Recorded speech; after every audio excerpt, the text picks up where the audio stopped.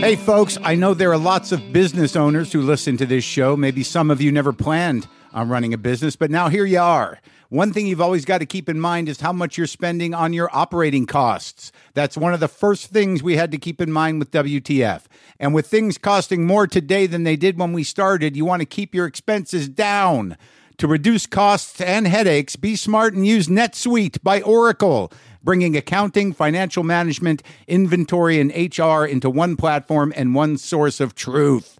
Reduce IT costs, cut the costs of maintaining multiple systems, improve efficiency by bringing all your major business processes into one platform, slashing manual tasks and errors. By popular demand, NetSuite has extended its one-of-a-kind flexible financing program for a few more weeks. Head to netsuite.com/WTF for more. That's NetSuite, NetSuite.com/WTF. Lock the gate!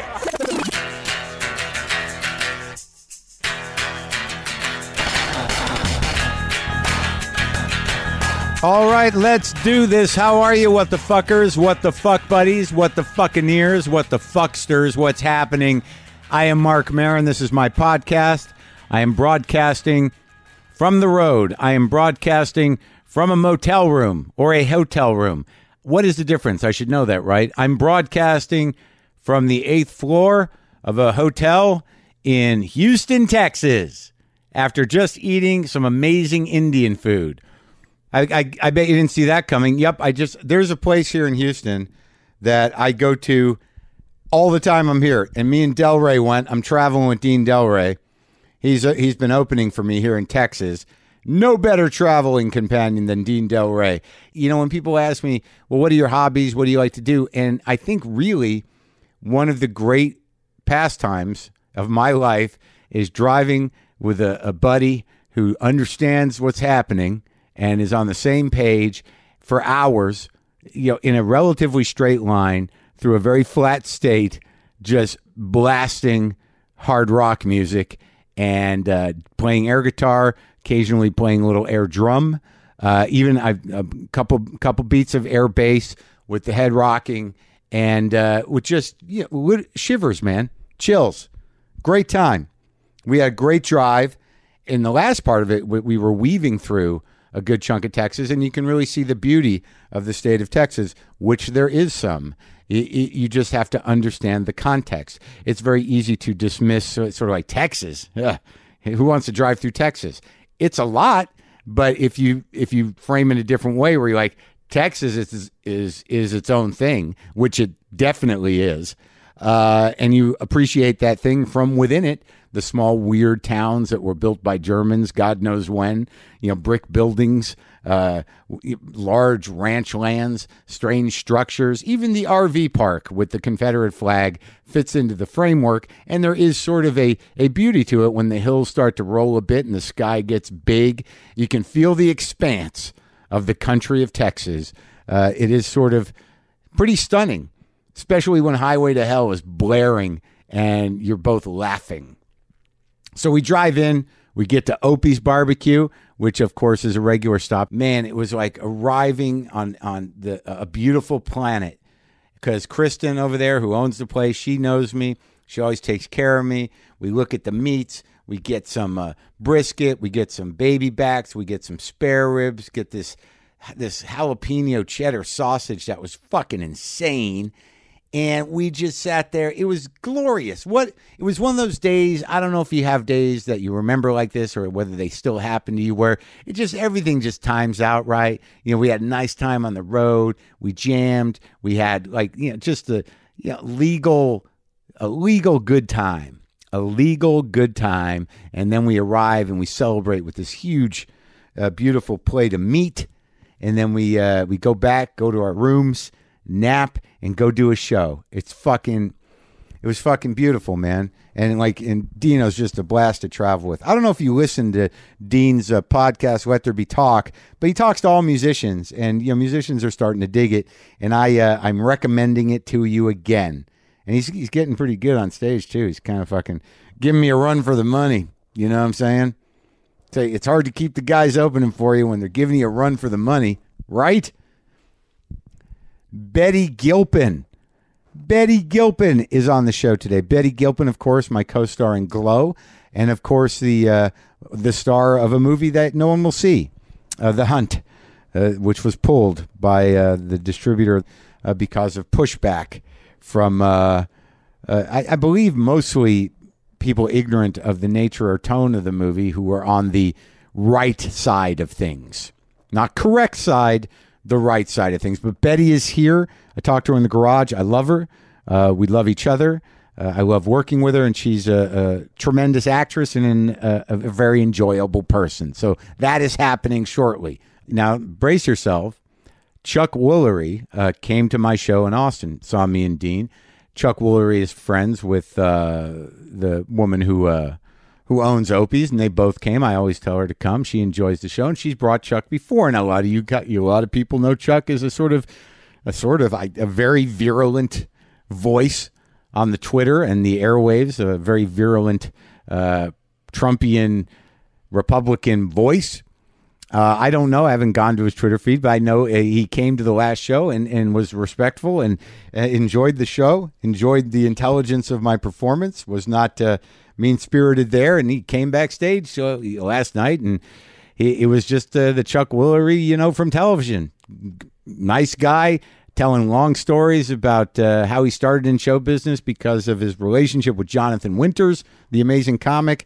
It's just an odd thing. It's a very odd time. There was a time before everybody wasn't public and had an outlet to spew their political bile that, people's politics were just their politics, and, you could still deal with them as people. It's a little challenging when everything's out there, I guess, for everybody on both sides. But, he was a perfectly pleasant guy, and he was respectful, and I don't think I changed him in any way. I don't think any of my message got through. I do not think he went to Twitter the next day and pulled back or rethought some of his stances, but he did take it in, and I imagine there were others in the audience. I'll tell you one thing. For anybody with a certain point of view that is right-wing or what have you, to sort of be respectful at a presentation of a performance that involves free speech and fairly severe attacks on the current order and religion, and be tolerant of that and be, sociable and actually entertained is not nothing. It is part of bridging the gap, and I guess I have to believe on some level it is a bridgeable gap. But then there's the possibility that those people are just going to come up to your face and be smug and bully-like and condescending, knowing that they've got their, boot on your throat politically at the current moment. Don't know how to read it all the time. So this morning, before we kind of changed the entire tone, another beautiful situation. Dean and I got in the car this morning from Austin, and for the drive from Austin to here, we went straight Grateful Dead. Literally one concert on the Sirius station, the Grateful Dead Sirius station, got us all the way from Austin to Houston, and it was glorious. Knew most of the songs. Dean, not unlike me, not so latent Grateful Dead fan. Dean, a little deeper into it, but just the sort of the kind of lyrical movement through the smaller highways from Austin to Houston with one concert from, I think it was like 1982 all the way down, like almost 3 hours. And it was, again, complete opposite of the musical experience the day before, but completely as engaged, different vibe, different conversations, kind of a little more open, a little more free-flowing, a little more kind of like, I wouldn't say spiritual, but you look at Texas in a different way if you're listening to AC/DC's Powerage, or you're listening to, Stella Blue live. It's just a different thing. And again, good traveling companion, good times on the road with Dean Delray. Dig it. So, did I mention the name of the restaurant? Pondicherry. Pondicherry is the name of the Indian place that I go in Houston. It's in kind of an upscale office park mallish area, but just astounding Indian food. All right, so Betty Gilpin. Betty! is here. And we had a great conversation. Now, we do talk a little about a movie that she starred in that she had a very challenging role in and thought she did a great job, but no one will ever see, not for a while anyways. We do talk about the film The Hunt, which was a satire that was pulled. Was it by, I don't know who the distributor was. I should know, but I don't. But it got some flack from the right-wingers who were, I think, basically ignorant of the subject matter or where it went, because it was a satire, but given that they're fairly numb to satire, it probably would have been more along the lines of what they believe should happen, but they immediately pushed back on it. I guess the studio crumbled and they pulled the movie, but Betty did fight to get that part and did a great job in it. So we talked about it, and I think as a conversation about acting and about the business, I think we'll keep that in there because it's important, and maybe someday we'll get to see her work in that film. You obviously know Betty from her work with me on Glow, and I think the big news is she's nominated for an Emmy in the category of Outstanding Supporting Actress in a Comedy Series, and you can watch season 3 of Glow. It's now streaming on Netflix, and as I said before, we recorded this conversation with Betty before it was announced that the movie she made, The Hunt, was being shelved by its distributor. So you can watch me and Betty in season 3 of Glow, and hope that she wins.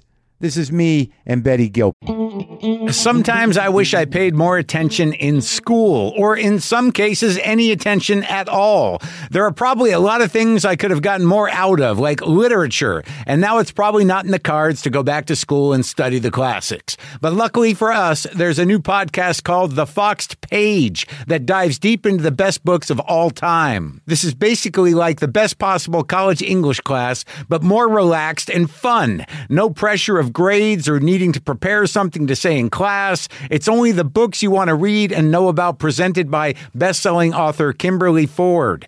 Everything from Cormac McCarthy to Madame Bovary, from classics like Frankenstein to modern hits like Lessons in Chemistry.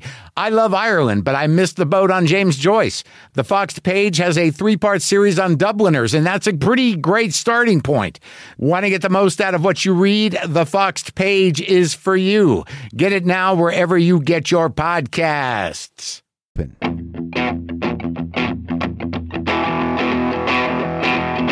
The trick is, I guess, from what I understand in the human, is gratitude.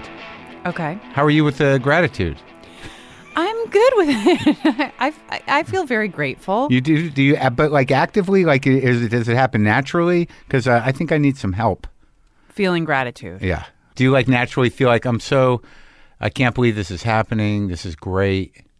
Yeah, yeah. Everything. I'm not so good at that, I guess. No, I mean, I wonder, do you feel like you're in trouble because you've made your brand to be like non-gratitude guy? Well, I have a hard time with the whole branding of people thing. Totally. Yes, of course. Yeah, I have my problems, and maybe, I do honor them more than I should, but I find I'm genuinely pretty full of dread and a bit, cranky about things. And I try authentically, unless I'm totally by myself and I have nothing to do, then it's great. Right.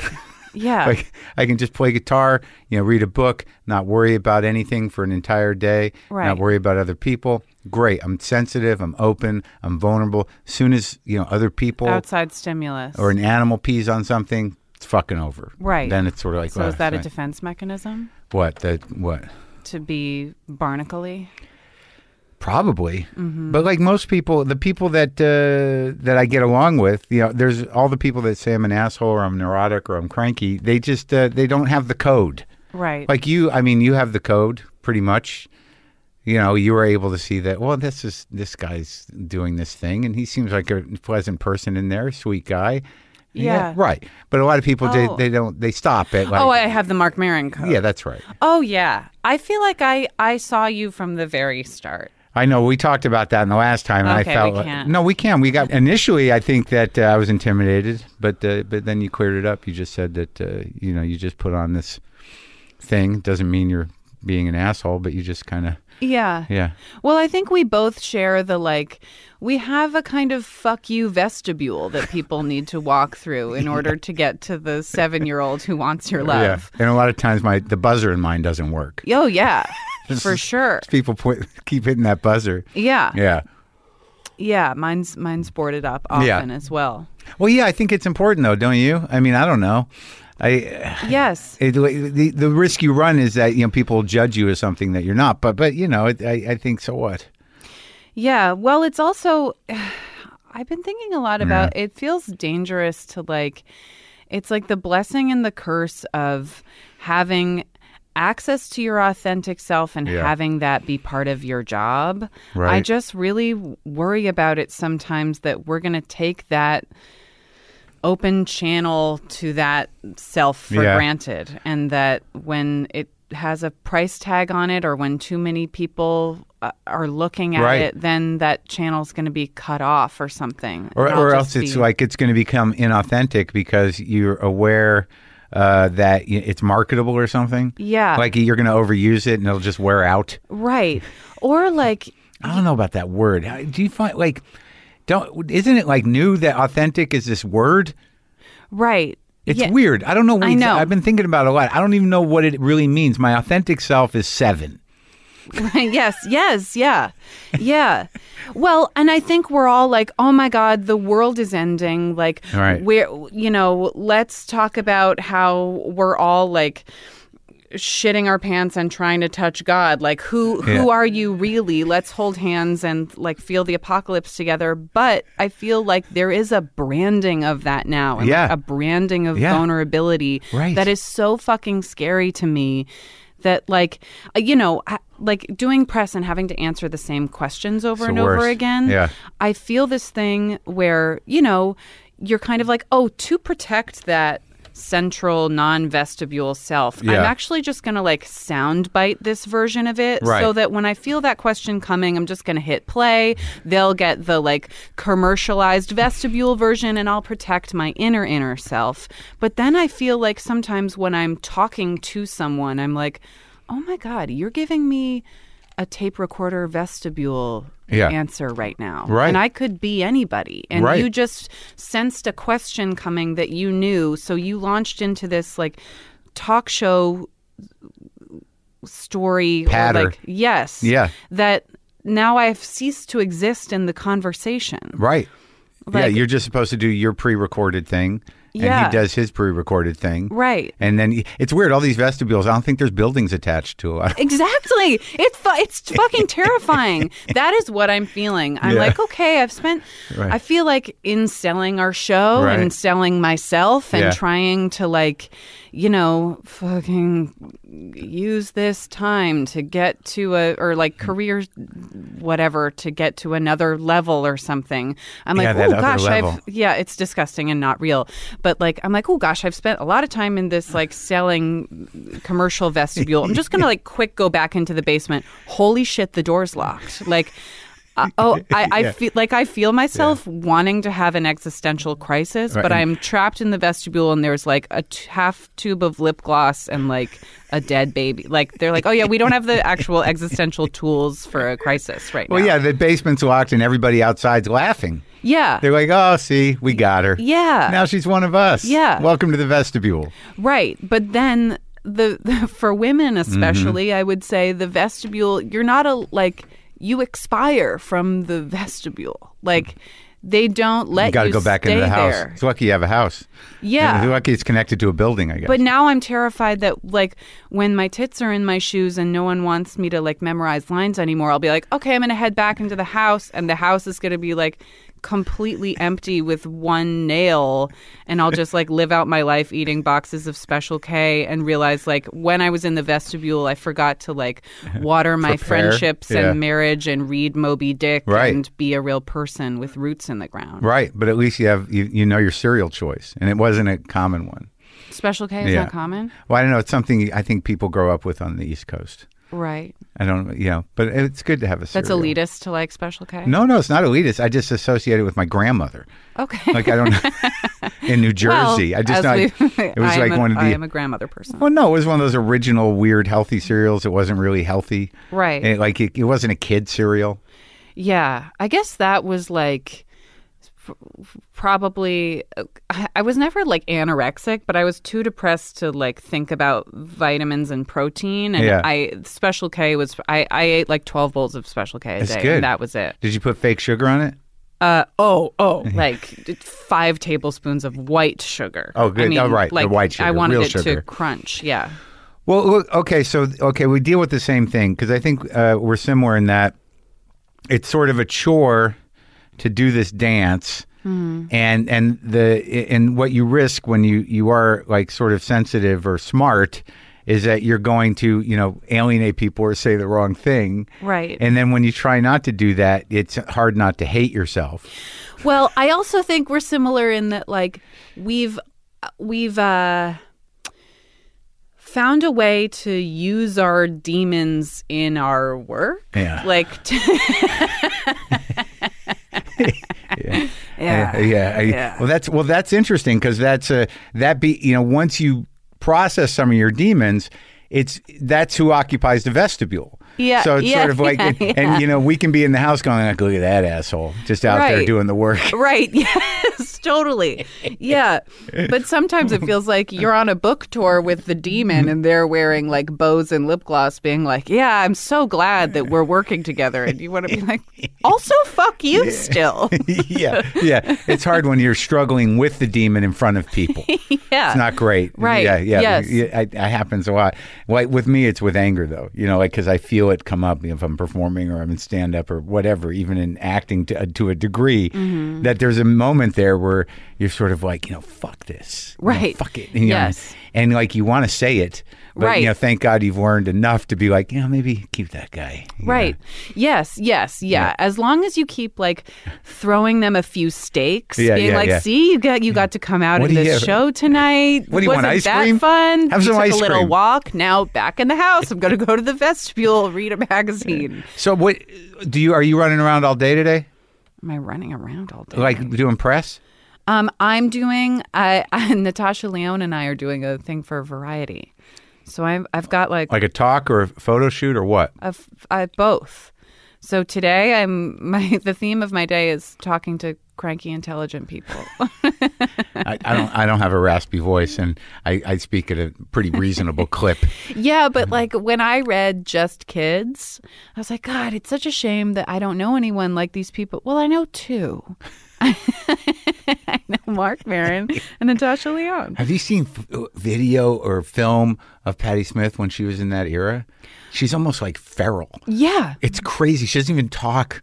Like, you can't even identify her accent. Oh, yeah. She's like a living E.E. Cummings heroin needle sea captain person. Yeah. I met her one time. You did? Yeah, I did. In New York? Yes. I did a Sam Shepard play. Which one?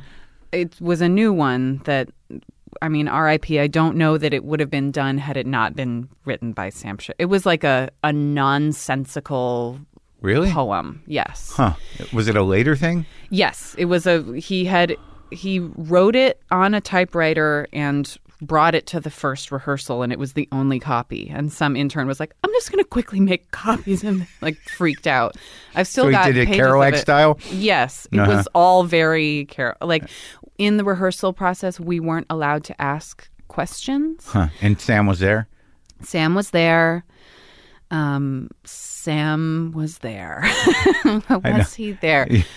And like he... You and Sam have a weird relationship. Yeah. For sure. Sam, you made Sam's demon hungry. Is that what happened? Yeah. Is that a nice way to frame it? I would say that, yes, with love and respect.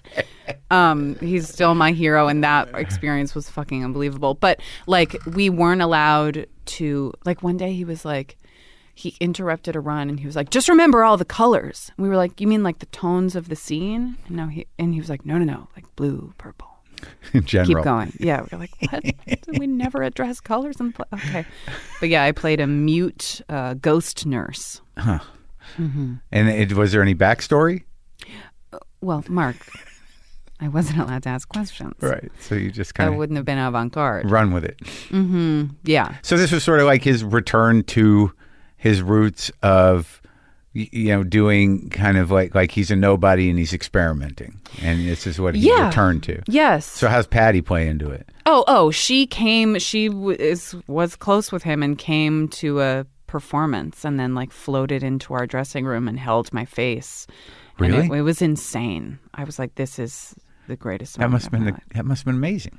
Yeah, it was incredible. Was anything said? I can't remember. I just remember being like, you're the craziest looking person I've ever seen in my life, in the best way. I mean, that's what I feel like she watered her demon into becoming Patti Smith, or just was her. My dream is to have in my house Patti Smith behind the door of the vestibule, and that's what it is back there. Well, I think that I saw her once, and she, if you're going to use the word authentic properly, I think she's it. Yes. I think what it is that it's an integration of self to a point of acceptance where, you are who you are, and that's really it. Yeah. And you're not apologetic about it. Yes, right. Yeah, and to get there and maintain relationships in a career is tricky. Yes, because in order for it to appeal to the masses or for it to get you health insurance, you kind of have to Trojan horse it into primarily for the health insurance. Right. So whatever you're going to do to try to get that health insurance is probably going to make you sick. So you're lucky you have it. Yes, exactly. Yeah, it's a human centipede. Of I've really stifled a lot of myself to get here, and now I have cancer. So I'm glad that role worked out. Yeah, I can go to the clinic. I can go over to Bob Hope anytime. Yeah, exactly. Yeah. And now I have pain to draw on for my next role. Yeah, if I make it. Yeah, right. Oh my God. So they did. They wrote Cowboy Mouth together, I think. Yes, that's right. Yeah. Oh yeah, and there's all these black and white pictures of them sucking on each other's tongues in the Lower East Side or something. Yeah, it's so hot. But for me, I'm older than you, but I mean those are just a few years older. Yeah, I know. No, a lot older, Betty. I'm fucking a lot older. I'm almost your father. Okay. Yeah. But I mean, I romanticize that whole era, and I romanticize those people, and they were the mythic people to me. That they were that whole scene and the beatniks and all that stuff heading into my intellectual and creative life. Those were the people, right? And it's weird as I meet a lot of them now. I had Bruce Dern was sitting right there where you were yesterday. Yeah. They're just people, and they're weird, but they're just people. And but I don't know what it is. I don't know how many of your heroes you've met, but the ones that can still maintain hero status after you've met them as people, those are the good ones. Yeah, or also hero status, and also I don't want to think about you filling out a W-2. I just want you to exist as your poem barnacle self. Don't meet him. Yeah. Don't talk to him then. But honestly, that's how I feel about you, Mark. What? I feel like I know I don't fill out my W-2s. I've evolved to the point where I have a guy do that. Oh yeah, I can't comprehend that. No, but I feel like I know the person in your house, inside, and I'm not interested in the vestibule person. I would. That's why when he came over, I was almost crying. Betty's coming over. You just talk, you do the interview, and then you show up. You're like, how are you personally? No, what do you mean? I'm okay. Yeah. But that's what I'd rather have. I don't know. I feel like I want to keep it that way because I know we don't really know the ins and outs of our logistic lives. Yeah. But I really love you. And I feel like on a barnacle poem inner monster basement level, I really know you and really love you. Yeah, I feel that too. I don't know when that happened exactly. I don't either. But it was. I think it was last season. Yeah, but I think it's because when we first met, we were like, let's not do the vestibule stuff. Yeah, but also let's not really talk to each other. Well, I think I was also I don't want my demon to be activated by. But in my demon? No, in a good I was I don't want to start a punny, flirty relationship. Yeah. And then have to have that like fizzle and then be like weird. I was like, let's just not do that part. I was like, that's probably going to be the thing I'm going to try to do. Right. Not as a you doing it. No, as a me I would have jumped right on and then it would have gotten really uncomfortable. Yes, exactly. And it would be like, no, we can't. I got it. And then, all right, so what do we do now? Right. It's just awkward for as long as the show goes on. Right. Yes, exactly. Yeah. Yeah. Yeah, I mean, there are things I could say in general about, the whole process that I probably shouldn't say. Okay. And maybe after. Okay, great. And then I'll get you out of my house. Okay, yeah. Gotta go. I gotta, bye. Good, nice talking to you. And then close the door and go like, oh, fuck. Oh, we were so close to. Oh man! Now I hope there's no fourth season because it's all fucked up. No, there has to be. I need health insurance. I gotta. What do you do in movies? I don't fucking know. What are you talking about? You never know. But I know. Of course, you don't know. But if you do, one independent movie with the kind of like where you're at in your career, you get your insurance for a year. Yeah, that's true. Yeah. I just don't know. Like the whole thing about being grateful, which I really am. I also am like. Just always trying to be like, this is going to go away in 1 second. So be grateful. But like, I get very embarrassed when I hear people talk about like, and now we're in Versailles forever. It's like, we're really not. Yeah. We're going to be replaced in a millisecond. I've always had that thought, and I still frame my career as like I'm happy to make a living. Like I obviously I'm doing okay. I don't have a wife or children or debt, and which is good. I'm very happy about all that. Yeah. But like I still frame it like I want to continue making a living, and I don't want health insurance is nice. It's nice to be able to go to the clinic, but I do frame my career like that. Right. And I think there are people that don't. They're like I don't know like when we talk about levels. Because I have that in my head that like what level am I at and how do you get to this other level and what is that level? The level where you're surrounded by people you pay to be around you, at all times. Right. You're insulated. Yes. You become even if you don't know it, you become a monster. Yes. And a monster like you've never met before. Like you don't even know that monster. Yes. Until you're enabled. Yes. And I don't know what the fuck happens to people. Shallow, uninteresting monster. I don't know what happens to people, and I don't know. Like in when we talk about vestibules in the house, it's like about authentic self and about authoritarianism, which I'm adding now. And you better know who you are when the shit goes down. So yes. Because I sort of say that, and I think about it. I'm not sure why I'm thinking it, but like these questions of self and that kind of stuff they become real relevant. Yes, but. On some level, it comes down to like, whether I like it on a day-to-day basis or not, or whatever, the struggle is to do the work. The work is really what is the most important. It becomes more relevant to me than my social life, because this is like where you're present, it really happens. And then the rest, seems to be patterns. Right. Yeah.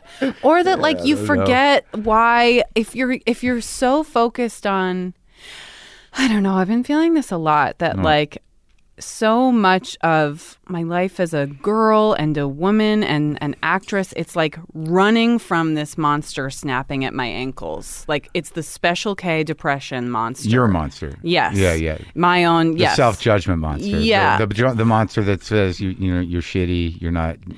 Yeah, or the monster that's like, this is all cute, but when you're ready to stop running, I'm going to eat you, and we're going to, like, not kill ourselves, but, like, stop calling people back and sit and... Be sad.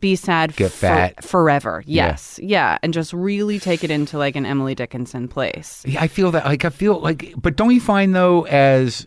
you've been doing well your career, if you want to, however you frame your life's work, you do okay, you're making a living. But don't you think that like sometimes when some of those problems are solved, that when that feeling of like I can slip into this darkness very easily, it is a little countered by some success? Totally. Yeah. Yes. So I feel like in this running with the monster snapping at the ankles, we're like running towards this light of like, oh, if I just get there in time and put enough distance between me and the monster, or like the balance, then I'll be able to survive. But in order to do my work and to be alive, it's like sometimes in a scene or in a talk with you or in a moment alone, I have to stop and let the monster like take over for a second and like inhabit me, and then I'm like, okay, okay, and now it's time to run away, because don't stay there too long, because then you'll fucking cross over. Yes, but right now in this second, like this week or whatever, I feel like closer to the light than I ever have been.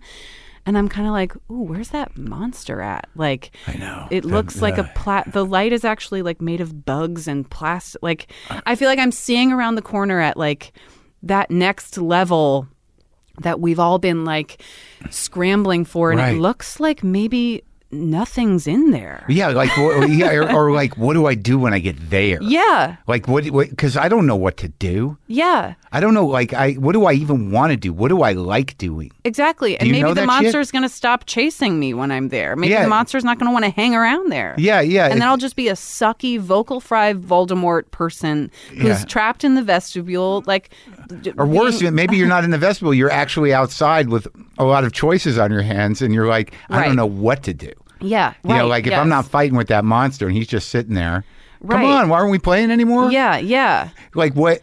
I don't really know, because you spend your life in the struggle, and happiness or what you like to do, or you just sort of I don't know what those things are. Yeah. Do you? No, I don't. It's fucked up. I don't. Like when people ask me, what do you like? Well, occasionally ice cream's good. I play guitar. Right. I listen to music. But don't you want to... I don't know. Oh, yeah. I've been doing this is the first... I know you've done this forever. And I feel like this is like the first year I've had to do like talk shows and stuff. And I feel but that's fun, isn't it? It is fun. But I am having this reaction. I totally. It's so fun. You know how to be funny on purpose. It's fun to be funny on purpose. But I also feel like... there's this like gremlin inside that's like, does anyone have like a cup of soil I could eat? Or like, I feel like I'm just... Make sure you ask that the next time you appear on a talk show. It's like, there's just water on my mug. I asked for dirt. Yeah, is there dirt? I just want to like eat some soil. Like put period blood under my eyes. Like I'm a baseball player in like a feminist apocalypse, and just be like, blah! Yeah, that should definitely be your next Colbert opening. Yeah. Don't leave out the period blood. Great. Yeah. Because also there's this crazy thing where when I'm on a talk show, I'm also in this weird genetic island where my tits are the size of printers. Yeah. They're in the air right now. Yeah. Like when I'm on a talk show, I have makeup on my knees, on my hands. I've got fake hair in my head. I have fake hair on my eyes to look like my lashes are longer. Yeah. There's shading that was started for drag queens that now they're using on girls, young girls, to change the shape of our face. Yeah. I look like a porny poodle version of myself, like an Avatar video game version of myself, to go like tell a story about, like, to like cutesify my depression in a soundbite. It's crazy. But you have choices. I mean, you don't have to wear all that. I mean, the boobs are going to stay, but I mean, you don't have to do the other stuff. No, exactly. I'm not saying like, you just and go out now there I'm with forced jeans. to do I like this. it when your hair is just down and, no makeup-y. Yeah, well, apparently I like that too, but it's strange. I always play the girl whose books I carried in high school. Yeah. That who is a girly alpha. Yeah. Like the other porn girl. Poodle person. And you play them when in roles, yeah. Yeah, and it confuses me that I'm like, oh, am I here for the Patti Smith basement stuff? Or no. Or am I here for the porny poodle stuff? Because that stuff's going to expire. So, like, are you guys going to, like, trade me in a year when... I think but I feel, I feel for you is that you'll level off, you'll be comfortable, you go out there, you'll just be like, maybe you'll travel with Patti Smith to talk shows. That's by the way, a huge stretch that I would ever think that I could ever... I just mean, like, I should be like my inner fucking Avril Lavigne that I think is Patti Smith. No, come on. But let's, if we go back though, because the theater thing, like I became sort of fascinated. And I don't know, I don't think we talked about this the last time. I know a little bit of what we talked about, but on an acting level, yeah. What's interesting for me, like once I got to know you and Allison, and then I did scenes with both of you, more with you the second season or whenever it happened. But it's like there are these two schools of acting. Just sort of like you're New York and she's L.A. And there's definitely a different approach, right? In a sense that when I watch her, the way she makes choices and the way she locks into things, there's definitely a different approach to acting that I think is an LA thing. Whereas in New York, you're rolling around mud, soil, period, blood, doing poetry, being mute. Yeah. That wasting our money, crying about our childhoods. But I don't know if it is a waste. Do you? I mean, maybe it's a waste if you look at it from the outside. Like, I know that's one way to look at, the process of acting classes. Like, how many people really make it out of there with chops or with the ability to act, and how many people are just kind of, processing problems. Right. But it seems to me that all that stuff, the way I did it on stage publicly on my own volition, I do think it amounts to something. Yes, I do. I think it amounts to being able to trick your brain into going from the vestibule into the house. And like in theater school, I feel like I filled that house with an ocean of weird and like dark images and explored the weirdest, darkest, non-vestibuliest parts of myself that I can then access. Right, right. So you were able to sort of like, when I talk to people who start comedy, I say like, at the beginning you have nothing to lose, so do whatever the fuck you want to do. Right. So you can figure out what your territory is on stage, like where you can go. So like once you go out there, right, and it's like you own that space. If you want to use it, you don't always have to go out there, but you've been there. Right. Yes. Yeah. And I think it gets trickier to go from your like it is a mindfuck to me that a day on set starts with 2 hours of me porn poodling myself, or like professional artists. Yeah. Or any, like when I play a lawyer, it's 2 hours of painting and sculpting. Yeah. And then to be like, okay, and now I'm going to go into my workday where I have to like try to swim in the ocean of weird and forget that I have to also pay this toll. That you've been designed as an object for the male gaze. Right. Yeah. Here you go. Now go be you. Yeah. Hi. Yes. Right. Yeah. Or go be someone else. Yeah. Like go access demon-y people inside you. It's hard to like sometimes I'll look down at my sides and I'll have written something where I'm like, okay, all right, people are adjusting suck it in, be here, get shoulders back. Okay, someone's sewing the thing on my boobs so they don't hulk out in the middle of the scene. All right, and we've touched up the lip gloss and we're teasing the hair. Okay, I'm looking at my sides and I've written down on this line to have a homeless witch come out of my throat and grab Mark's eyelash for dear life. Huh. I don't know that I know how to do that anymore. I'm glad that you used to. Yeah, but sometimes I do. Sometimes I really do. Is that part of, you write poetry and that's your, or I just like abstractify the fuck out of, like in my iPhoto library, I have pictures of Jonestown. You mean those pictures of the bodies? Yeah. Why? Because I find it harder to get from that vestibule into the house now. The door used to just be open all the time. When I was doing off-Broadway theater that no one cared and no one was watching and the play was bad anyway, I was walking in and out of that house. Well, there's nothing on the line. Nothing on the line. And like, I just wasn't questioning my value, I guess, or it just was. It was the gift of invisibility. Yeah. And now that there's some visibility, like sometimes it's fucking harder to get in there to the part of myself that is the most valuable part to me. And that's probably exactly what happens to those people we were talking about before when they become this monster. They just get padlocked in there. Well, yeah, they can't on the other side. Yeah, because the expectations are so intense. Yes. You know, like if you were operating at a level that some, actors operate at, and the expectations are at a certain level. Right. I mean, like I can't, I don't know how they do it. Yes. And they've been accustomed to the life that has got them. Right. And they have to do it every time. I mean, everyone has to act, but I guess what I'm saying is like, if you're forced to live in that vestibule, and you're not, the risks you take are relative to that. How do you get back there? I don't know. And the loneliness of being in that vestibule when you're like, oh, the only form of love and validation I'm going to get is like I just went to Comic-Con and I did some panel and for what? For The Hunt, this movie. But the panel was like action women. Yeah.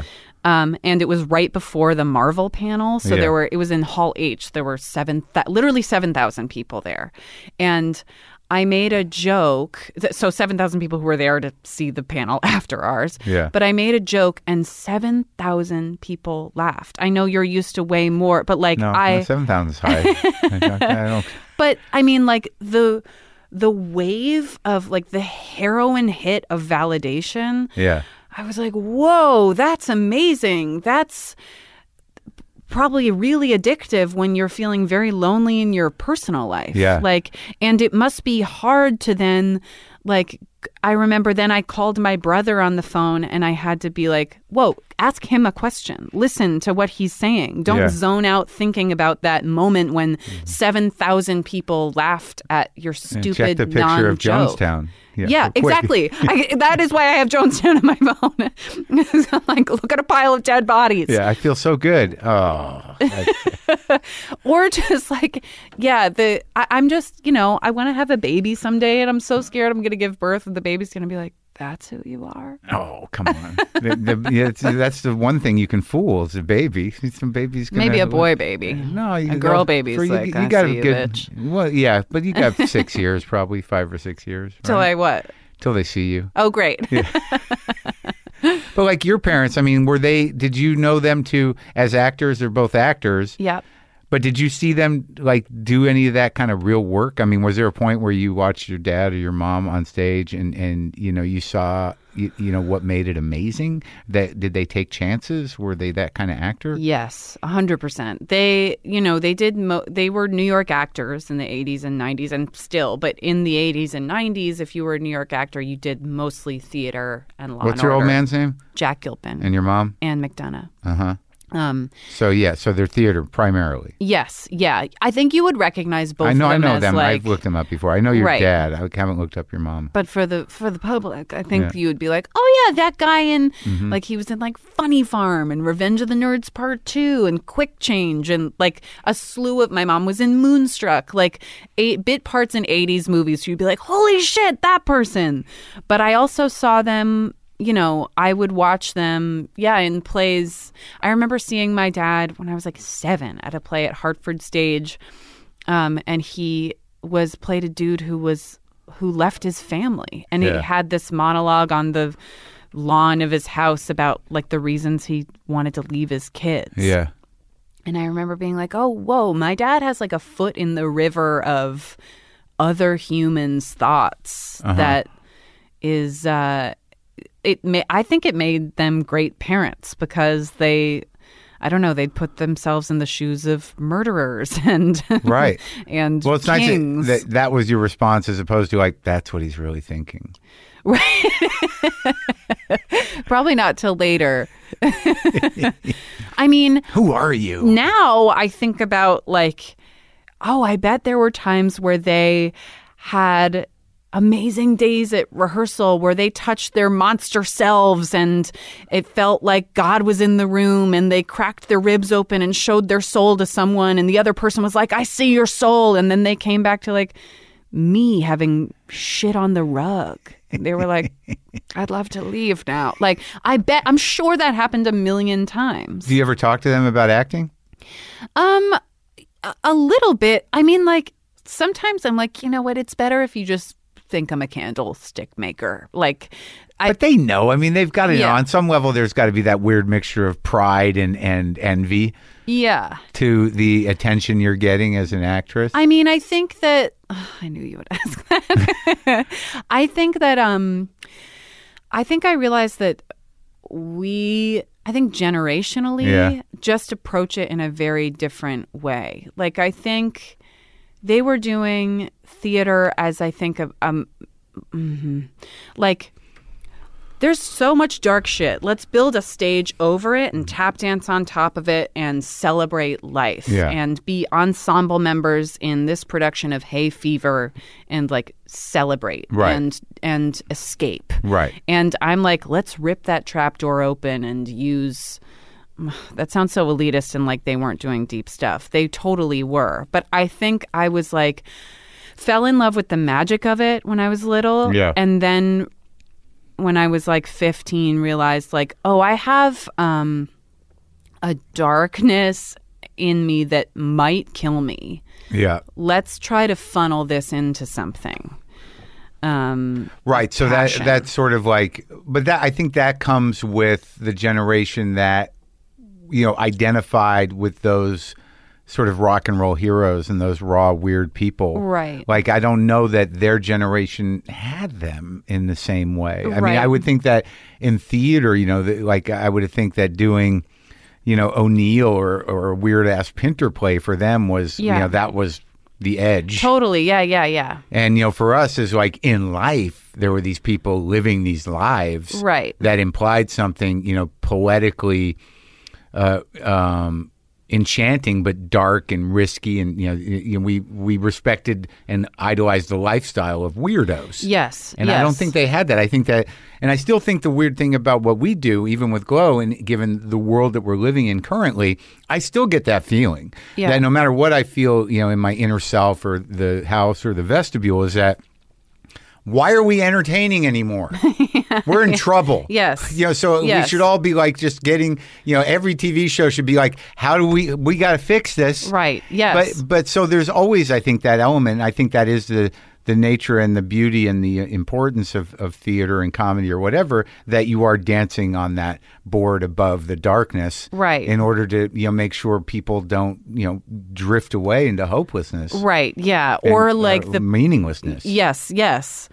And that our job is now to actually like completely dissemble the structure and be like, let's get down to anything that unifies us at all. Right. And now, and also the counter.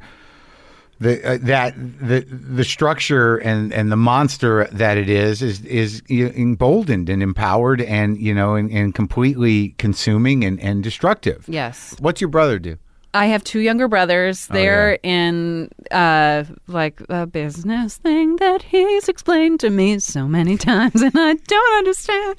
It involves a desk and a phone and numbers and calls, and it's important, Mark. Oh, is it important? Of course, it's important. It's difficult. Is it? Yeah, but it's starting to work. It's starting to work. Oh, good. And he's going to fix it all tomorrow. And my youngest brother Harry has been working on sets in New York, as like in the theater, or no, in the movies? in TVs, in the TVs. Oh, like over at Silver Cup or something. Yeah, that's cool. Yeah, I like those people. I love those people. It's sort of like, how did you guys make this?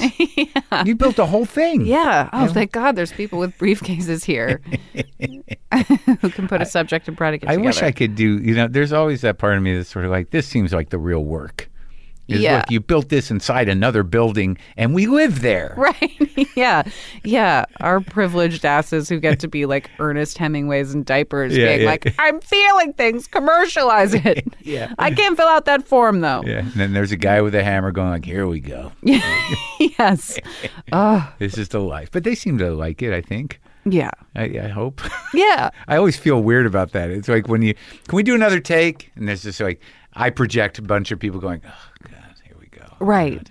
Yeah. Yeah, camera people just like, oh, my God. Oh, yes. I mean, it's very weird that we're like trying not to look fat and using our childhood traumas to like coax a ghost into the room in a scene right next to a dude who's like, traffic's gonna be fucking horrible. Like, it's so stupid. It's so embarrassing. Kinda. It's very embarrassing. Well, what is it that you have in yourself? How do you validate it to yourself? Because I'm finding that the more I talk to actors, that there is a party line on it. Which is usually somewhere in the vicinity of like, I love telling stories. I don't know if I ever thought of that. Like every time an actor says that to me, like, I guess they are stories, and you are telling it. But right. But I've heard several actors say that, like that it's about honoring the story. Yeah, I don't know about that. I don't either. But have you heard that before? Yeah, for sure. I don't know. I think like it's a combination of trying to touch God within yourself and also distract yourself from the fact that there is no God. So let's entertain ourselves along the way. Well, what is it like? What is a peak moment for you? How do you know that you've done a good thing? I think I feel like I've done a good thing when I would say I feel like the little scroll that has who I am exactly written is it feels like locked up so far inside and has always been that way. And I feel like I've spent my life like trying to shake people by the collar, being like, you're not seeing me. The person you think I am is not who I am, and you're getting it wrong, and I'm going to die before you get it right, and that terrifies me. And to me, when a scene is going well, I feel like that scroll is being read out loud, and a person's like, I'm reading it exactly for what it says. Yeah. And that feels like church to me. You feel seen. I feel seen, and I feel like communion with someone, and I feel love. And I feel like I'm reading their scroll at the same time. And it feels like important and like my life has value, and that like life in general has value. But I think as a result, there's so much risk involved in that being your job, because it feels so horrible when people are misreading the scroll. Well, in a public way. Yeah, I can see that, but I also don't. But it seems like that crosses over into real life.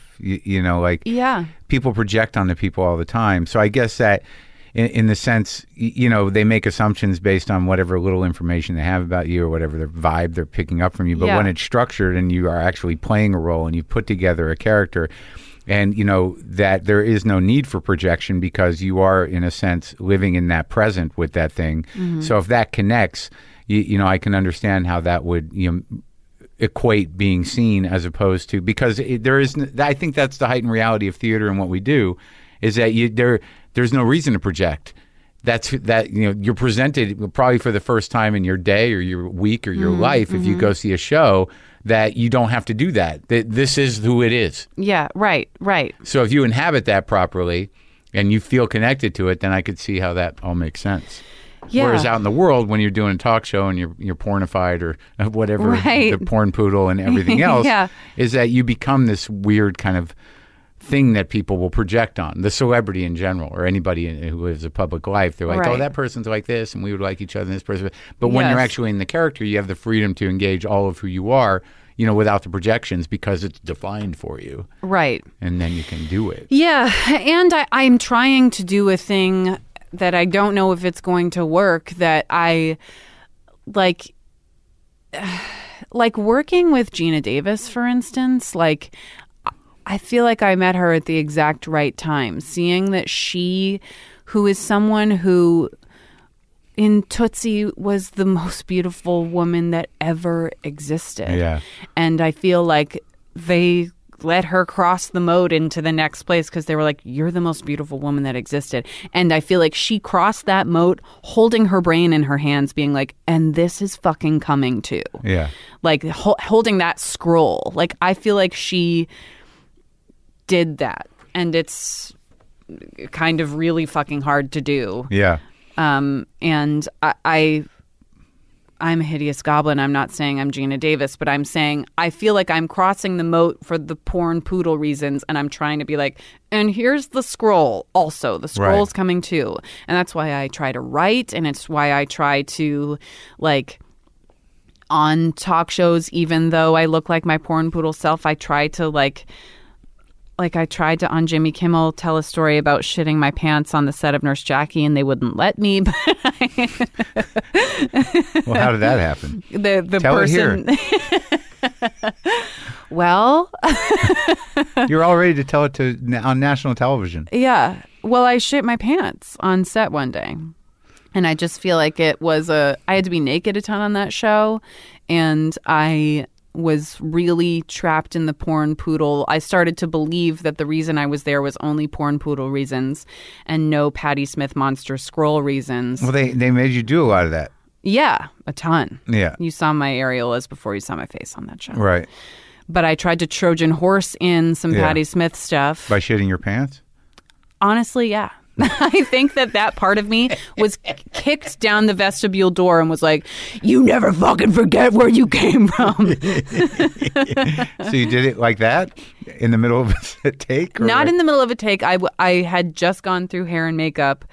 And that hair and makeup was true porn poodleness. Like a golden birthday cake on my head as a hairstyle and like teal eyeshadow up to my brow to play a doctor. Right. And like dowry advertising clothes and shoes. I mean, it was... So you snuck away to shit your pants? I went through hair and makeup and then was walking to go change. Thank God I was not in that expensive costume. And was like, oh, I think I'm about to shit my pants. And then shat my pants. And the second after it happened, they were like, we're ready for you. And you're like, scrambling. I gotta, you know what? I'm gonna take a quick shower. The person's like, a shower? What? That's gonna set us back 2.5 hours. You're in full porn poodle makeup. I was like, you know what? It's just to wake up my body. My head's gonna be out of the shower. It's my process. Yeah, and they walked away, fucking diva. Yeah, exactly. And you're trying to clean shit up. Yeah, and I'm like sobbing, having shat my Lululemons that I threw in the garbage. You gotta throw them in the garbage. Yeah. You can't wash them. What are you gonna do? It's like, that's gone. It's over. And then it was the same studio as Sesame Street, and Michelle Obama did an episode of Sesame Street like 2 days later. Yeah. And they had like guard CIA dogs like sniff all our rooms. And the dog came in and looked at me and was like, you shot your pants 2 days ago. Yeah. I understand. Yeah. You know, you got to do it. Yeah. Yeah. But that dog saw my inner scroll. Yeah. My inner Patti Smith. And yeah, the dog did. The dog. Now the challenge is to make other, conscious animals. Dogs can always see it. Yeah, sure. Yeah. That's right. That's why dogs are so important. They see right to it. Yeah. Yeah. And if dogs are weird about it, you're like, I'm in trouble. Yes. Right? Yeah, I'm in the vestibule now. Yeah. So what, because I know you talk about it a lot, but do you think that are we in some sort of change around this shit in terms of like objectification and because I talked to Gina about it. Some people say I talk too much to Gina about it. They like I actually have been accused a few times of mansplaining Gina's movie and her foundation to Gina. But cool. That's fun. But I think it was misunderstood. I was excited. I watched the movie. Misunderstood. And Gina, oddly, and people don't know this, not a huge talker. No, she's very quiet. Yeah. Yeah. And when you're in this situation, right. I'm going to need a little more than like, yeah. And I will tend to nervously fill in the entire episode. Right. You're just a man talking. Yeah. Maybe not splaining. No, I was excited, Yeah. But do you feel that, as vocal as you are, even if it's in metaphor, that there is something shifting? I do. I worry. I feel like right now we're at the crossroads of choosing whether we're going to be Kylie Jenner or Frances McDormand. And I think that we're trying to straddle the line, and I don't know how long we can do that. Like before what happens? Before we just default into Kylie Jenner. Yeah, and we get trapped in that. Like I on all these panels where we're saying now more than ever and how everything's changed and fixed, I'm in full porn poodle makeup. And I want to be in that because the male gaze representative in my brain is like, don't let them see your true hideous self. Like, yeah, well, how do you? I mean, that seems to be like that was part of the thing I talked to Gina about, is that the paradigm is what it is because we've all been swimming in the same ocean, right? That, you know, for generations or for centuries or however long it's been, you know, women would see themselves in relation to men, right? So they installed that inner male gaze in themselves. Yeah. Well, the patriarchy forced it to be installed. But right. Yes, but the sort of conception, the patriarchy was the water we were all swimming in. So right. like in your life, how does that start to change? Well, I think like it's fucking really hard. And I think like being a woman, like I look back on so much of like my sexual experience, for instance, like that I feel like men take for granted that they have not, okay, now we're speaking in generalities and it's getting risky, but I feel like most of the men I've talked to, their sexual experience has been their inner scroll. Patti Smith has had that experience. And a lot of our girls, it has to be filtered through the vestibule. Like I had vestibule sex for most of my life of like posing and trying to, and like playing a character and not really being like, am I enjoying this? Do I want to be here? Yeah.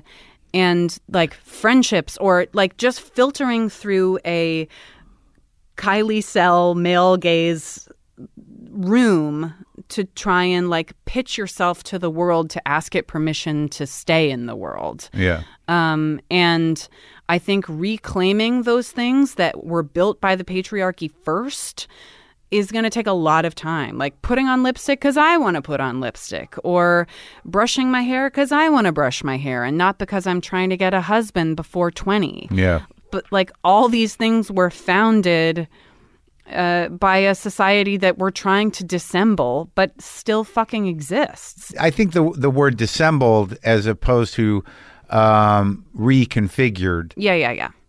Is probably better, and I think that's what really struck me about the conversation I had with Gina, that I had both sides of, apparently, is that the idea of more representation for women and people of color in all different areas of life, equal pay, and just not prejudice on in relation to those things, right? In employment, because I think a lot of what we're talking about, it happens on all these these structures of the paradigm, but in people's personal life, like, you have a person in your life that accepts the scroll and the house and everything else, and you can be seen. And I think in a lot of people's personal lives, they struggle with that stuff, but some resolution is happening and those conversations happen. But it's in the larger world of media representation and employment, right, where these things are really a problem, and they don't really represent how people live their lives. So so I think if you view the challenge like that, it becomes, then you're asking something different of creators, and you're asking something different of yourself. And a lot of times I don't think they want real representation. I think they want fantasy, and I think they want... Well, that's what it is. It's like, it's so much of being a woman in the world that you're still dealing in fantasy and smoke and mirrors. Like, every time I've kissed someone on screen, they've been at least 10 years older than me. I've been playing mothers of 10-year-olds for 15 years. I'm 33. I'm about to play the mother of a 12-year-old. And I, in my life, am just starting to think about when I should think about having a baby. And, a lot of times... even on our feminist show, I don't know. I'm my smoky mirrorist self on that show. But the weird thing about that is I think that what it speaks to in terms of these other roles is that, I think that the paradigm of expectations from particular stories and the business that they will sort of encourage, or the money they will make, are kind of stuck. right? So like, you're saying that different stories need to be told, that are appropriate to the lives we're living or to where you are in your life or to how this stuff really works. Right. And I think that the thing about Glow is it kind of does this interesting thing where, there's a spectacle of, but the weird thing about the spectacle of objectification that it presents is that it's not really sexualized. And I don't know. And I'm a pretty sensitive, compulsively sexual person, but I don't feel that, when I watch Glow, the counterbalance of, the sort of garishness of that particular period of sexualization is a little bit much, but it's not campy in the show, but the counterbalance to that is the wrestling, and then to the struggles of these individual women. So it does sort of an interesting trick that I think works, most of the time. Yeah, no, I agree. Yeah, and I can't and the other thing as a man that I'm trying to talk about on stage is that it's not. I don't think it's most men's. I think they lack the ability, sort of inherently, to be empathetic to women in a specific way. They lack the ability to be empathetic to women in a specific way. Because we don't live your life. So we really have to be taught. Yeah, right. Yes. Yeah. And it's a weird thing, but I think it's true. I mean, we can have sensitivity to the struggle of people, but what's happening, I think, in terms of men and women, is that there's a demand to really understand the struggles that are inherent in just existing as a woman. Right. Which is, we don't know what that is. Right. Yeah. Because I think you're so used to seeing post-vestibule women and you're like, oh, that's just how they are. And you're like, oh, no, I've been, first I was sobbing in the basement. Yeah. And then I had to come into the vestibule to smoke and mirrorify myself, wipe my tears, and then come out and be like, everything okay out here? Yeah. You still up? But I think that's what's so exciting about now is that, it's not this new thing that suddenly we're Frances McDormand finding ourselves. It's from centuries ago, women screaming into their hoop skirts, sometimes I want to die, and sometimes I think that I could lift this table with the electricity in my eyes, and yet there's just no part of my day that lets me do that. My day is to plan this party and to be quiet and marry that disgusting, obese, rapey gargoyle person. And take these pills and be diagnosed with melancholia. Yes, and be sent away. And lobotomized. Yes, yeah. And I should have been a CEO, but instead I have to have this beehive hairstyle and give up all my dreams and hold the needs of everyone in the room in my hands. And I wish I didn't have a constant bird's eye view of the pain of the world, but I do. Maybe someday that'll be funneled into the tunnel vision that this fucker seems to have, where he leaves the wet towel on the bed and enacts genocide because he doesn't hold the needs of everyone in the room in his hands. But I actually think a leader would be best to have a bird's eye view of all the pain in the world and not just rapey gargoyle tunnel vision. Yeah. I think we're all done with that now. And I think that... And that's the last poem she wrote before she stuck her head in the oven. My alias is Sylvia Plath. Now I have to change it. But literally, I'm checked into the hotel as Sylvia Plath right now. And they didn't know who that was. No one does. No one does. I think that we're having to learn the opposite lessons. We're not all. Some women I know it from birth. But I, Betty, am learning how to have fuck you tunnel vision sometimes. I think I wasted a lot of time in my career being like, oh, I've found a career where this Patti Smith scroll darkness of holding all the needs of everyone in the room and feeling the pain of the world, I can funnel that into a career. But things like ambition and tunnel vision, those are things to be ashamed of. And that takes up too much space, so I'm not going to do that. And as a result, I didn't really work for a decade because I wasn't really fighting for myself. Yeah. But now I'm learning that. I'm learning a little Trumpian fuck you-ness to be like, yeah, I'm going to fight for myself so that now I can get this job where then I can use the beta parts of feeling the pain. And I think men are having to learn the opposite lesson of like, there's not just you in this room. Yeah. And that woman next to you has been sobbing into her hoop skirt for 300 years. And maybe you should ask her some questions because she's going to be your president. No, but then she'll just keep talking. Right. Right. That's going to go over well. Here comes the talking. But what is this... the movie that they didn't set up a screening for me to see, and that we can only talk limited. It's okay, but I hear it's amazing. Well, is it amazing? I think it is. Did you see it? Yeah, it's called The Hunt. Yeah, and I would say, in light of what we're talking about, this is the first time that I feel like there's no vestibule at all. Like I'm just my gremliniest, like McDormandiest, like Avril Lavigne-iest crystal meth self. Yeah? And I'm afraid I'll be executed for it. I mean, like, just because I'm like, oh, you mean God. Betty's afraid she'll be executed career-wise for it? I'm afraid they'll be like, oh, you don't naturally have, like, eyelashes that you're not are porn the length poodle? of... Yeah, you're not a porn poodle? Oh, yeah. We got to put you down. This poodle's got to be put down. No. But, no, I also, like, it's... Yeah, I think character-wise, it's sort of a lot closer to the mentally ill gargoyle woman I am. Yeah. So we'll see. But I'm really excited about it. And, I remember when he went away to do it, so it was like really... It overlaps with Glow. And he sent there were some pictures, very, nondescript pictures of you and...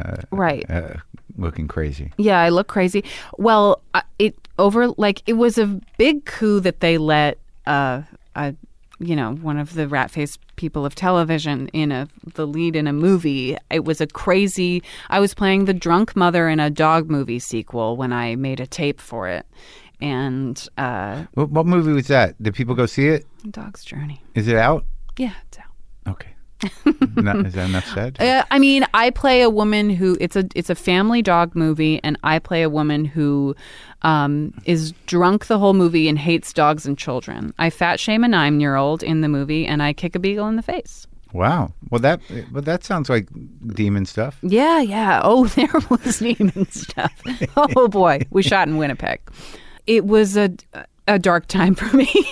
And so I auditioned for this movie, and then when I got the part, I was like, holy shit, the like craziest version of my career that I never thought possible is maybe going to happen. And then it overlapped with Netflix, and Netflix was going to maybe not let me do it. And I like got some male tunnel vision fuck you-ness, but with the vulnerability of, I basically like used vulnerability balls and wrote letters for 2 months. To Netflix executives? And everyone. Yeah.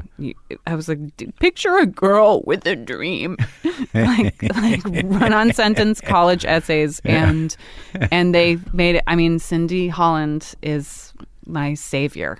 I can't believe. She's in Netflix. There's 2 big shots. She's one of them. Yes. Yeah. And Ted Sarandos, who also, I mean, so yeah. Well, that's great. I can't believe, yeah. Oh, did you thank her and send her a basket? Flowers, yes. Yeah. Yeah. I sent her a basket. Yeah, I'll be in her debt forever. An edible bouquet? Yeah. Some melons on sticks. But even after all that happened, I'm like, really would like that cup of soil. Yeah. Well, it sounds like you got some soil. Yeah. This felt like soil. Yeah. Well, I mean, what does that metaphor mean to you, cup of soil? To me, it's like knocking down the vestibule door to go into the other metaphor. Oh, like, you feel like you need to kind of look at a picture of reconnect. Jonestown. Right, I get it. Yeah. Yeah. Yeah. Well, what do you? I mean, it sounds like the work you did on there was, pretty in the dirt.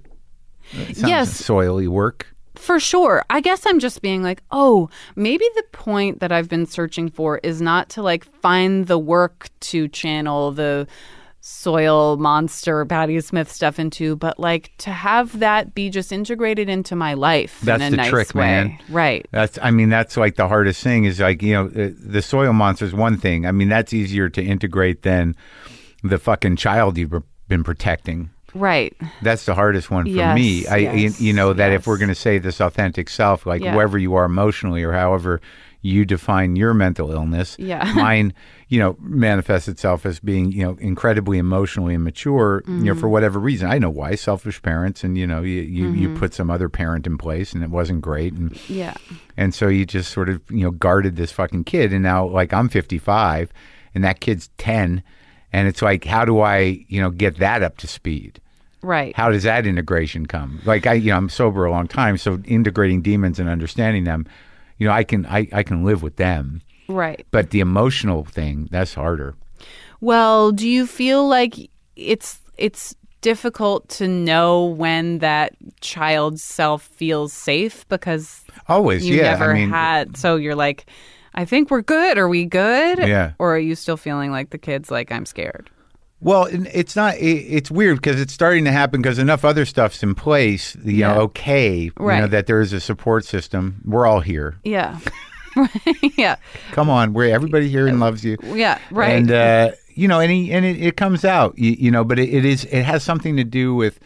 It's a man version, but it's sort of like, how is that going to be received? How am I strong enough to not perceive any sort of question or look or reaction to it as being an attack? Mm-hmm. And the truth is like, I'm 55, and nobody knows what I'm talking about. Right. And they're usually thinking about themselves. And generally, if that kid gets through, they're sort of like, wow, what was that? Not like, Yes. Yeah. Or when you're like, okay, it's safe for the kid to come out, and then you see a person zone out thinking about themselves. Yeah, and the kid's like, I just saw that. Yeah. Yeah, you don't like me. Yes, right. This is why I don't come out here. Yeah. So I just let it out in bits and pieces, and it's weird. And I do assume that my problem is my kid's precocious, and that's annoying. Mm-hmm. Any fucking 10-year-old who thinks he knows what he's talking about. Even your kid is precocious. Yeah. Oh my God. Right. Like, I know he's annoying. Right. So, like, I don't know what to do about that. But. Right. Yeah. God. And my little kid's like, maybe when you look in the mirror, just look at parts of your face because I don't like the whole face. I'm like, what? That's insane. Yeah, when you're doing your makeup, like, just look at the eye. Maybe even, like, hold a napkin in front of the lower part of you're like, you are fucked up. That's crazy. And then I play women who are like, guess what I love? My whole face. And the kid's like, people think we're like that in real life. That's so funny. So when your kid's out, it's basically saying like, I told her not to show herself her mouth. Yes. It's awful.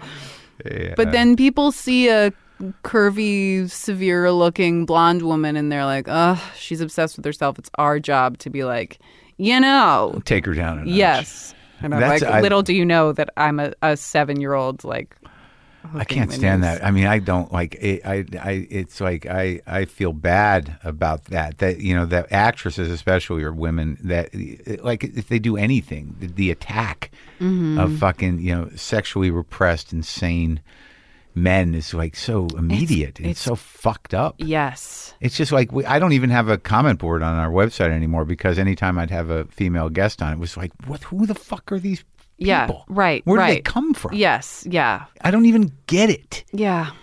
I think they think that me putting a subject and predicate together and being the breadwinner in my family is going to cancel out their existence, when actually the only thing that's going to be extinct is misogyny. Like, you are not going to be extinct. The holder of that misogyny isn't going to be extinct. And by the way, it's going to take so fucking long for that to be extinct. But I think they're ending, like, so like, it's going to be like this weird competition between climate change and misogyny. The world dying and misogyny dying. Yeah, exactly. Which one's going to go first? Yeah, that's true. Does the world win? Right. Does Mother Earth win? Yeah. Ultimately, she will. We just might not be here. Right. Yeah.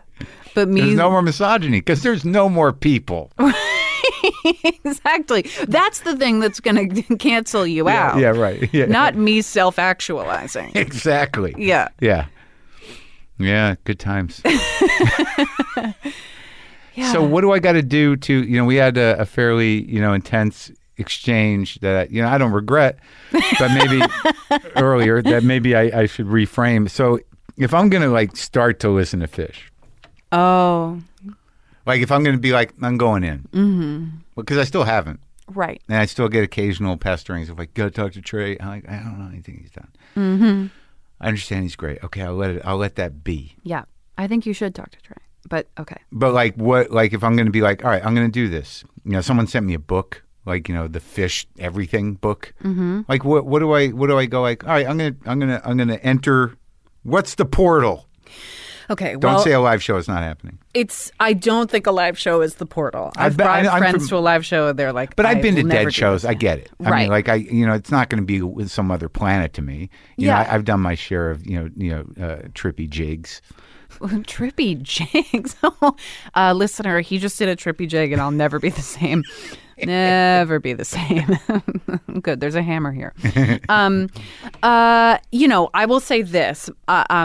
As a precursor, I'm 33. My first concert was their last concert, air quotes. Yeah. That they were like, we're breaking up. And I was like, we've got to go. And I parked my car on the side of the highway with my friends, and we hiked 19 miles into their... 19 miles into their last concert. Where's it, in Vermont? Mm-hmm. And our car got broken into, and I got flecks of glass in my face. But I was like, it was worth it, man. It was the last one. And then 6 months later, they were like, we're back together. What about these scars? What the fuck, guys? Yeah. So, I mean, my husband, who's 9 years older than me, has been to like 300 shows. So I am not a person who I fear the Fish fan community. Yeah. And I fear speaking on behalf of them, but I will only speak about. They are terrifying. There's a message board called Fantasy Tour, I believe, that is they will rip apart anything. But not based on gender, just based on you don't know Fish. Yeah. Okay. Right. Or like Fish sucks. They rip apart Fish themselves. Oh, really? But that's only on these message boards. The actual experience of a Fish show, you're surrounded by the most positive, wonderful people. Anyway, for me, it's people a band who is, and I think I said this last time, they have like a mathematical genius level understanding of their instrument and use that in the name of joy and exploration. Okay, I get that. What do I listen to? I'll make you a mix. Oh, okay. Yeah. That's good. Really? Yeah, I'll make you a mix. All right. And to me, it's like it was a thing that in my formative years when I was having vestibule sex and not looking at my whole face in the mirror. Vestibule sex in cars? Yeah, vestibule Outdoors. sex in cars, in woods, at keg parties, being like, this is so bad. It's amazing how many things are in the vestibule. There's woods, there's cars, and there are keg parties. Right. That's where it all happens. That's on the other side of the vestibule after I've been like, I'm ready. And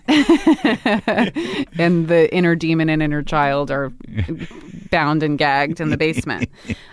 But in that time, listening to that music was a way of kicking down the vestibule door and just having something for me that I could swim in the ocean of weird and be like, I'm not a porn poodle person. I'm not a replaceable shame Barbie. I am a noodle who's high on this LSD. I'm a sweaty soil person. Yes, dancing. Exactly. Yes.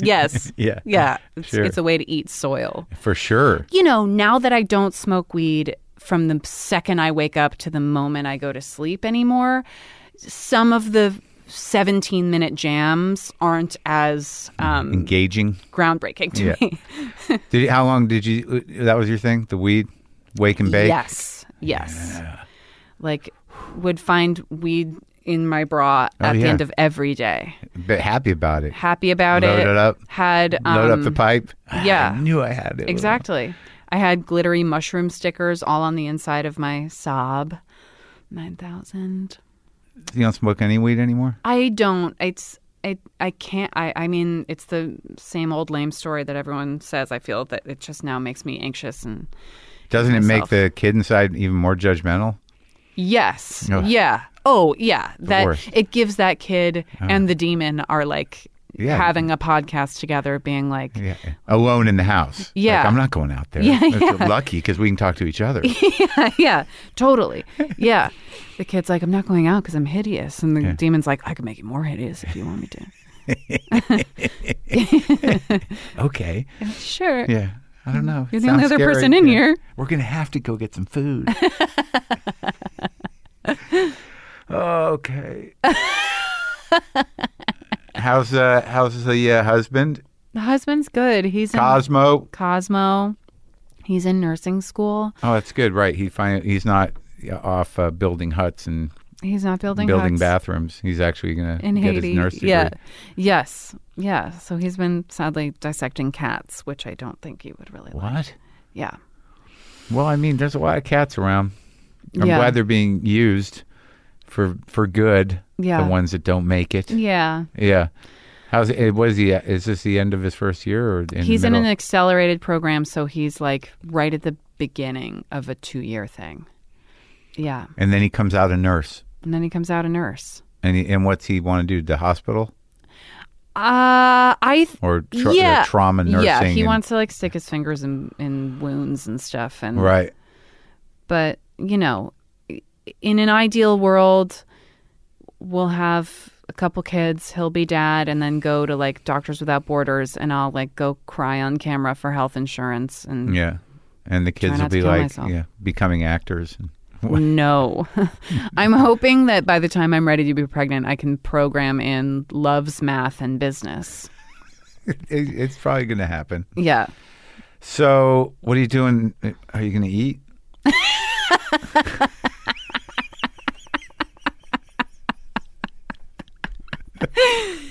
Yeah, sick of eating. I think we've covered a lot. Great. Do you? Yeah. Yes. What are you going to do today? Probably eat something. Eat some fish. Right. Do you have to? Are you on? Oh, you got to go get porn poodled. I got to get porn poodled in order to then talk to Natasha, who I feel like is like straight to past the vestibule, which I love. She paid her dues. Hell yeah. To get past the vestibule. Yes. Her vestibule was a fucking disaster. The worst vestibule in the world. Right. Yeah. Dirty, horrible vestibule she was in. Yeah. I'm so happy for her. Happy for you. Are you excited about what do you feel about the Emmys?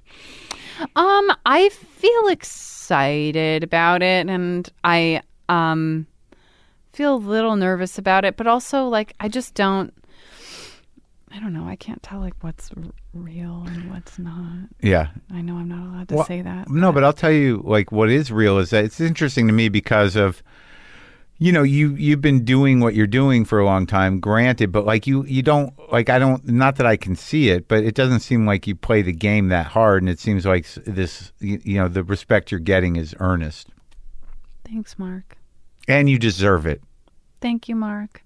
Well, I also feel like I just want to say, like, I again want to say I love you. I love you too. I see exactly who your scroll self is, and it's beautiful. Thank you. Yours too. Now you gotta get out of my house. Okay, great. All right. Bye. Bye.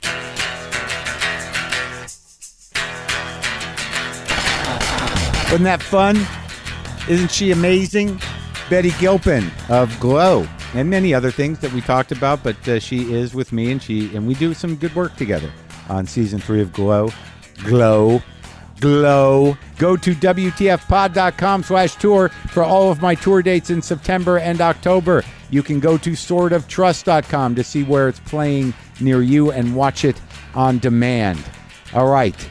Me and Del Rey are going to go blow some minds in Houston now. Boomer lives!